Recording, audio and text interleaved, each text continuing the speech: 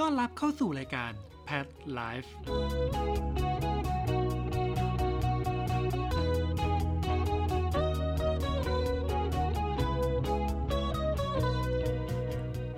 สวัสดีครับยินดีต้อนรับเข้าสู่รายการ Pet Life ครับซึ่งคราวนี้เนี่ย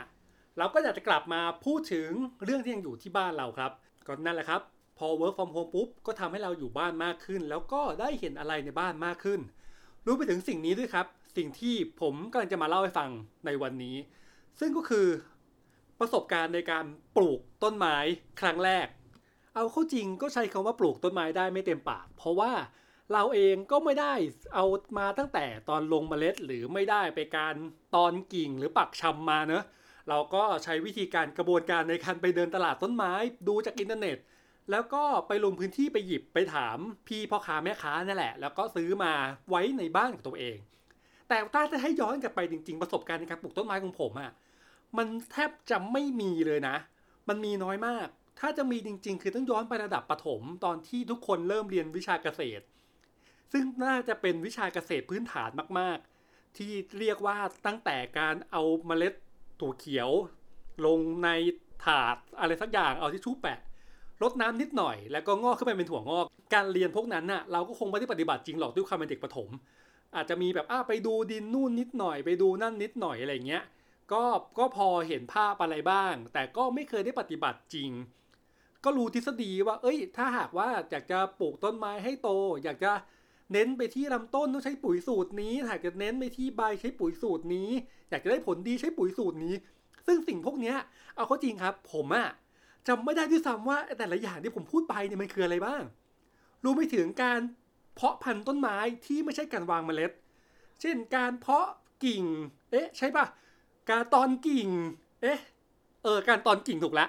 การปักชำอะไรพวกเนี้ยซึ่งเป็นสิ่งที่แบบผมคือเห็นและอ่านมาเป็นทฤษฎีมากๆแต่ก็ไม่เคยได้ลองทำจริงเลยแม้แต่ครั้งเดียวซึ่งเอาเข้าจริงเรื่องพวกเนี้ยมันเป็นเรื่องที่แบบมันมีความไกลตัวเหมือนกันนะเพราะว่าด้วยความที่เราอยู่บ้านแล้วเราก็ไม่ได้มีอะไรที่จะรู้สึกว่าแบบมันจะต้องปลูกต้นไม้หรือว่ามันจะต้องมีต้นไม้อยู่เพราะเราก็มีแมวด้วยอะไรอย่างงี้ใช่ไหมแล้วก็เราใช้เวลาที่บ้านน้อยมากหลักๆที่เราใช้คือห้องนอนเพราะว่าตอนเช้าตื่นเช้าปุ๊บเราก็ต้องรีบแหกขี้ตาตื่นอาบน้ำแล้วก็ออกไปทำงานแล้วกว่าจะกลับถึงบ้านทีก็แบบ20:00 21:00อะไรอย่างเงี้ยแล้วก็นอนแบบ22:00 เที่ยงคืนซึ่งใช้เวลาส่วนใหญ่ในห้องนอนด้วยซ้ำแทบไม่ได้ออกมาข้างนอกตรงระเบียงหรือห้องทำงานด้วยซ้ำอะไรเงี้ยครับพออยู่ในสถานการณ์ work from home เนี่ยผมลงมานั่งทำงานที่ห้องทำงานมากขึ้นซึ่งเป็นห้องที่ผมเคยเล่าให้ฟังแล้วว่ามันคือห้องที่ไว้ใช้ทำงานแล้วก็จะมีระเบียงอยู่ซึ่งเป็นระเบียงที่แมวผมชอบออกไปมีปัญหากับแมวชาวบ้านเนอะ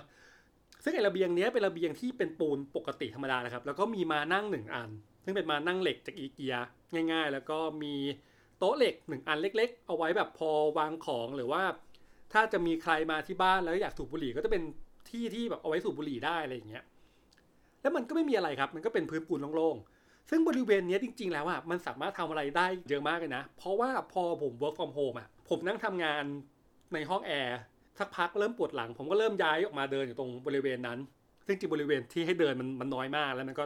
เพดานมันก็ไม่ได้สูงมากนะครับแต่ว่าเหมือนกับพอได้ขยับตัวไปมาบ้างเปลี่ยนที่นั่งอะไรอย่างเงี้ยแล้วก็ไม่ได้อยู่ในห้องแอร์ตลอดเวลาพออยู่ไปสักพักเริ่มรู้สึกว่าหรือจริงๆเราควรจะหาต้นไม้มาลงเพื่อให้รู้สึกมีความสดชื่นขึ้นมาบ้างหรือเปล่าอันนี้คือวัดจากส่วนตัวล้วนๆเลยนะเพราะว่าพอเราอยู่ในห้องนั้นมันเป็นห้องทำงานเนอะแล้วมันก็เป็นผนังสีขาวเป็นพื้นสีครีมอะไรอย่างเงี้ยเป็นกระดานไม้ก๊อกมันก็จะมีความแบบส้มๆเหลืองๆขาวๆแต่ว่าพอมีสีเขียวที่เป็นต้นไม้ขึ้นมามันก็ทำให้เราได้พักสายตาจากหน้าจอทำให้เราได้พักสายตาจากสีพวกเนี้ยที่มันทำให้เราอยู่กับมันนานๆแล้วมันมีความรู้สึกปวดตาหรือเกิดความเครียดมากขึ้นก็เลยรู้สึกว่าหรือจริงๆแล้วมันอาจจะเหมาะกับการที่ซื้อต้นไม้มาลงตรงนั้นเนอะเพราะว่าเราสามารถไปนั่งตรงนั้นแล้วก็พักผ่อนแล้วเราใช้สายตาเรามองไปที่ต้นไม้จะได้พักผ่อนสายตาด้วยพักผ่อนร่างกายด้วยแล้วเอาเข้าจริงธรรมชาติของผมเป็นคนที่มันไม่ได้ใส่ใจอะไรพวกนี้อยู่แล้วไงตอนต้นปีที่ออฟฟิศก็เริ่มมีน้องๆเพื่อนๆ ซื้อต้นไม้มาลงในออฟฟิศเราก็ไม่ได้อะไรกับมันเท่าไหร่แต่ก็เห็นมันอยู่บ้างได้ทักทายต้นไม้บ้างแบบไฮไฟว์กันอะไรอย่างเงี้ยเพื่อนๆในออฟฟิศก็ตั้งชื่อต้นไม้กันน้องๆในออฟฟิศก็ช่วยกันรดน้ำช่วยกันดูแลอะไรเงี้ยเราก็แบบก็ดูทุกคนเอนจอยดีดูมีกิจกรรมร่วมกันในห้องทำงานเราก็เลยมานั่งนึกว่าเฮ้ยหรือจริงๆเราก็ควรจะลองเอาพวกนี้มาไว้ที่ออฟฟิศตัวเองบ้างในบ้านตัวเองบ้างเพราะว่าเราอยู่บ้านเฉยๆแล้วก็แค่คุยกับแมวอะไรอย่างเงี้ยมันก็มีความแบบก็เห็นหน้ามันเราบางทีเราก็เบื่อนะบางทีเราก็รำคาญมันเนอะบางทีมันก็กวนตีนเราอะไรเงี้ยแล้วก็อยากจะได้บางอย่างที่เราสึกว่าเฮ้ยได้หย่อนใจเราอ่ะได้ดูแลได้รดน้ำได้เช็ดใบได้อะไรก็แล้วแต่ที่รู้สึกว่าเฮ้ยมันมีแอคทิวิตี้กับมันมากขึ้นอะไรเงี้ยก็เลยตัดสินใจว่าโอเคได้ไหนๆก็ไหนๆแล้วเดี๋ยวไปซื้อต้นไม้มาปลูกดีกว่าอย่างที่บอกไปตอนต้นครับผมอ่ะไม่มีความรู้อะไรเลยเกี่ยวกับต้นไม้คือรู้น้อยมากไอ้ต้นไม้ที่มาปลูกที่ออฟฟิศอ่ะผมก็ไม่รู้ว่ามันคือต้นอะไรยังไงคือไม่รู้จริงๆไม่รู้แบบความรู้เป็นศูนย์ถึงแม้ว่าคนรอบตัวจะปลูกต้นไม้กันแบบจริงจังมากก็ตามความรู้เราก็เป็นศูนย์แต่เราก็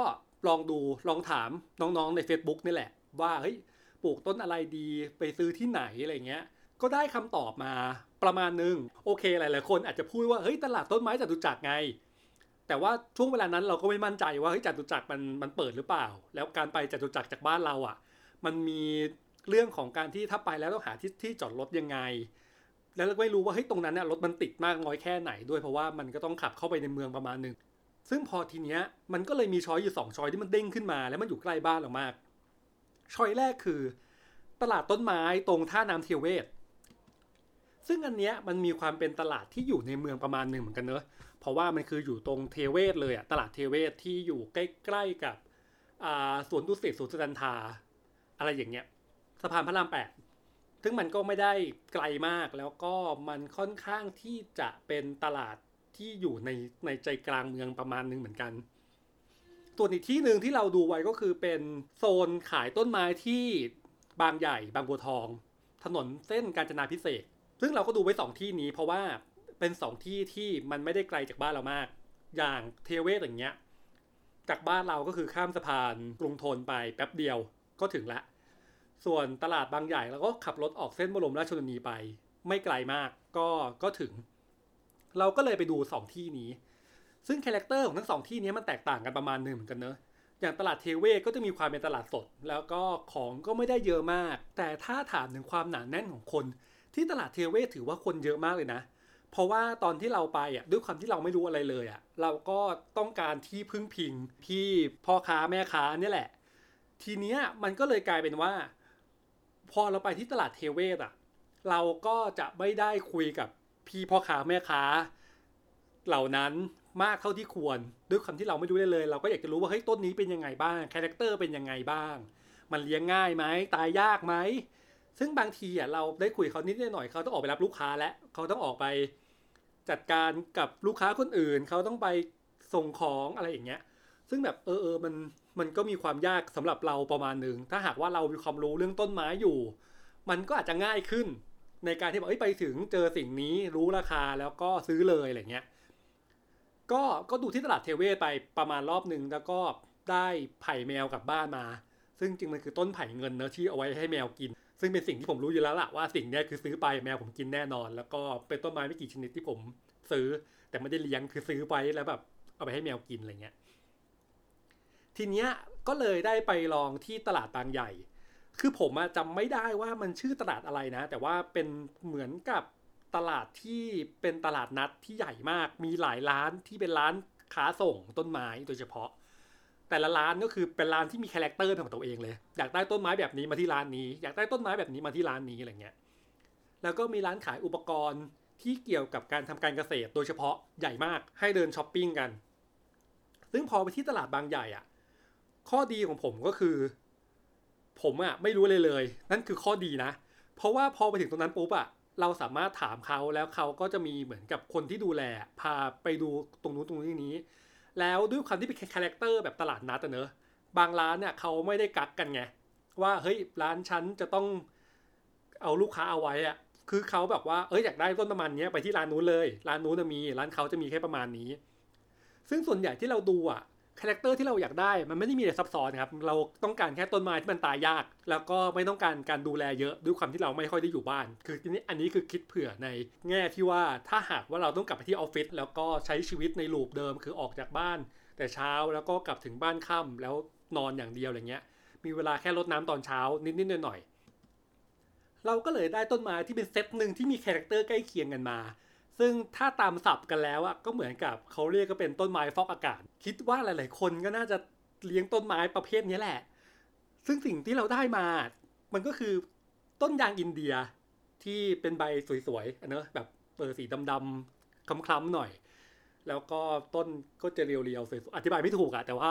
คือต้นยางอินเดีย1ต้นได้ลิ้นมังกรมาลิ้นมังกรที่พุ่งๆครับพุ่งๆพุ่งๆอะไรเงี้ยได้ว่านงาช้างก็เป็นพุ่งๆอธิบายไม่ถูกทุกอย่างมันคือพุ่งขึ้นไปหมดเลย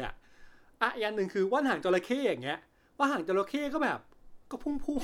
แต่อันนี้ก็จะพุ่งออกข้างใหญ่ๆหน่อยอะไรเงี้ยไม่ใช่ว่านหางจระเข้อันจิ๋วก็จะมีความเป็นแพร่ใหญ่ๆโตขึ้นมาแล้วก็ได้น้องต้นไม้น่ารักมา1กระถางก็คือเป็นต้นหางกระรอกซึ่งเขาบอกว่าดูแลไม่ยากเราชอบมากมันมีความคล้ายๆกับต้นเขาเรียกว่าอะไรต้นสนเนาะที่เหมือนกับต้นคริสต์มาสแต่ว่าเป็นขนาดจิ๋วๆฟูนิดนึงมันอธิบายยากเหมือนกันเนอะว่าต้นไม้แต่ละต้นคาแรคเตอร์เป็นยังไงเราก็ได้ต้นไม้ประเภทนี้แหละมาแล้วก็ได้ลองมาปลูกดูซึ่งจริงๆแล้วการลองมาปลูกมันก็ค่อนข้างที่จะโอเคเหมือนกันเนอะด้วยความที่อันนี้เราก็ปลูกประมาณแบบ 2-3 อาทิตย์แล้วมันก็เริ่มเห็นอะไรหลายๆอย่างที่แบบเราจะต้องเป็นห่วงมันเรื่องอะไรบ้างเราจะต้องดูแลมันยังไงบ้างต้นไม้แต่ละประเภทถึงแม้มันจะมีความใกล้เคียงกันแต่มันก็ต้องดูแลแตกต่างกันออกไปอะไรอย่างเงี้ยอย่างเช่นตอนนี้ผมมีปัญหาอันหนึ่งก็คือต้นยางอินเดียที่ซื้อมาพอวางตรงระเบียงข้างนอกกับทุกคนแล้วต้นยางอินเดียไม่เพราะว่ามันร้อนเกินไปแล้วแดดมันลงพอดีในช่วงเวลาตอนเช้าที่ผมยังไม่ตื่นแดดมันสาดไปตรงนั้นพอดีแล้วมันสาดอยู่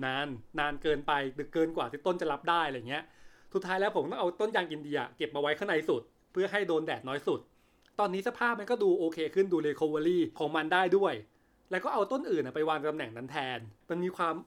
เล็กๆน้อยๆของมันอยู่ครับซึ่งผมก็อธิบายไม่ถูกเหมือนกันเนอะแต่มันก็ทำให้เรารู้สึกถึงการเอาใจใส่ในสิ่งเล็กๆน้อยๆพวกนี้อยู่บ้างมันอาจจะไม่ใช่เรื่องที่เป็นเรื่องใหญ่อะไรขนาดนั้นแต่เรารู้สึกว่าไอ้เรื่องเล็กๆพวกนี้แหละเป็นสิ่งที่เราก็มองเห็นถึงความเปลี่ยนแปลงในตัวเรากันว่ามันมีสิ่งหนึ่งที่ไม่ใช่ที่เราเอาอาหารไปให้ตอนเช้าแล้วมันก็กินแล้วมันก็มากัดขาเราตอนกลางคืนแต่มันมีบางอย่างที่เราจะต้องคอยดูแลมันแล้วก็มีความเฉพาะบางอย่างที่เราจะต้องใส่ใจมันมากขึ้นซึ่งต้นไม้มันคือสิ่งเหล่านั้นที่เราจะต้องเรียนรู้แล้วก็จดโน้ตเอาไว้ว่าแต่ละต้นชอบอะไรคาแรคเตอร์แบบไหนเพื่อที่จะดูแลมันให้ถูกและให้มันเติบโตมาสมกับที่เรา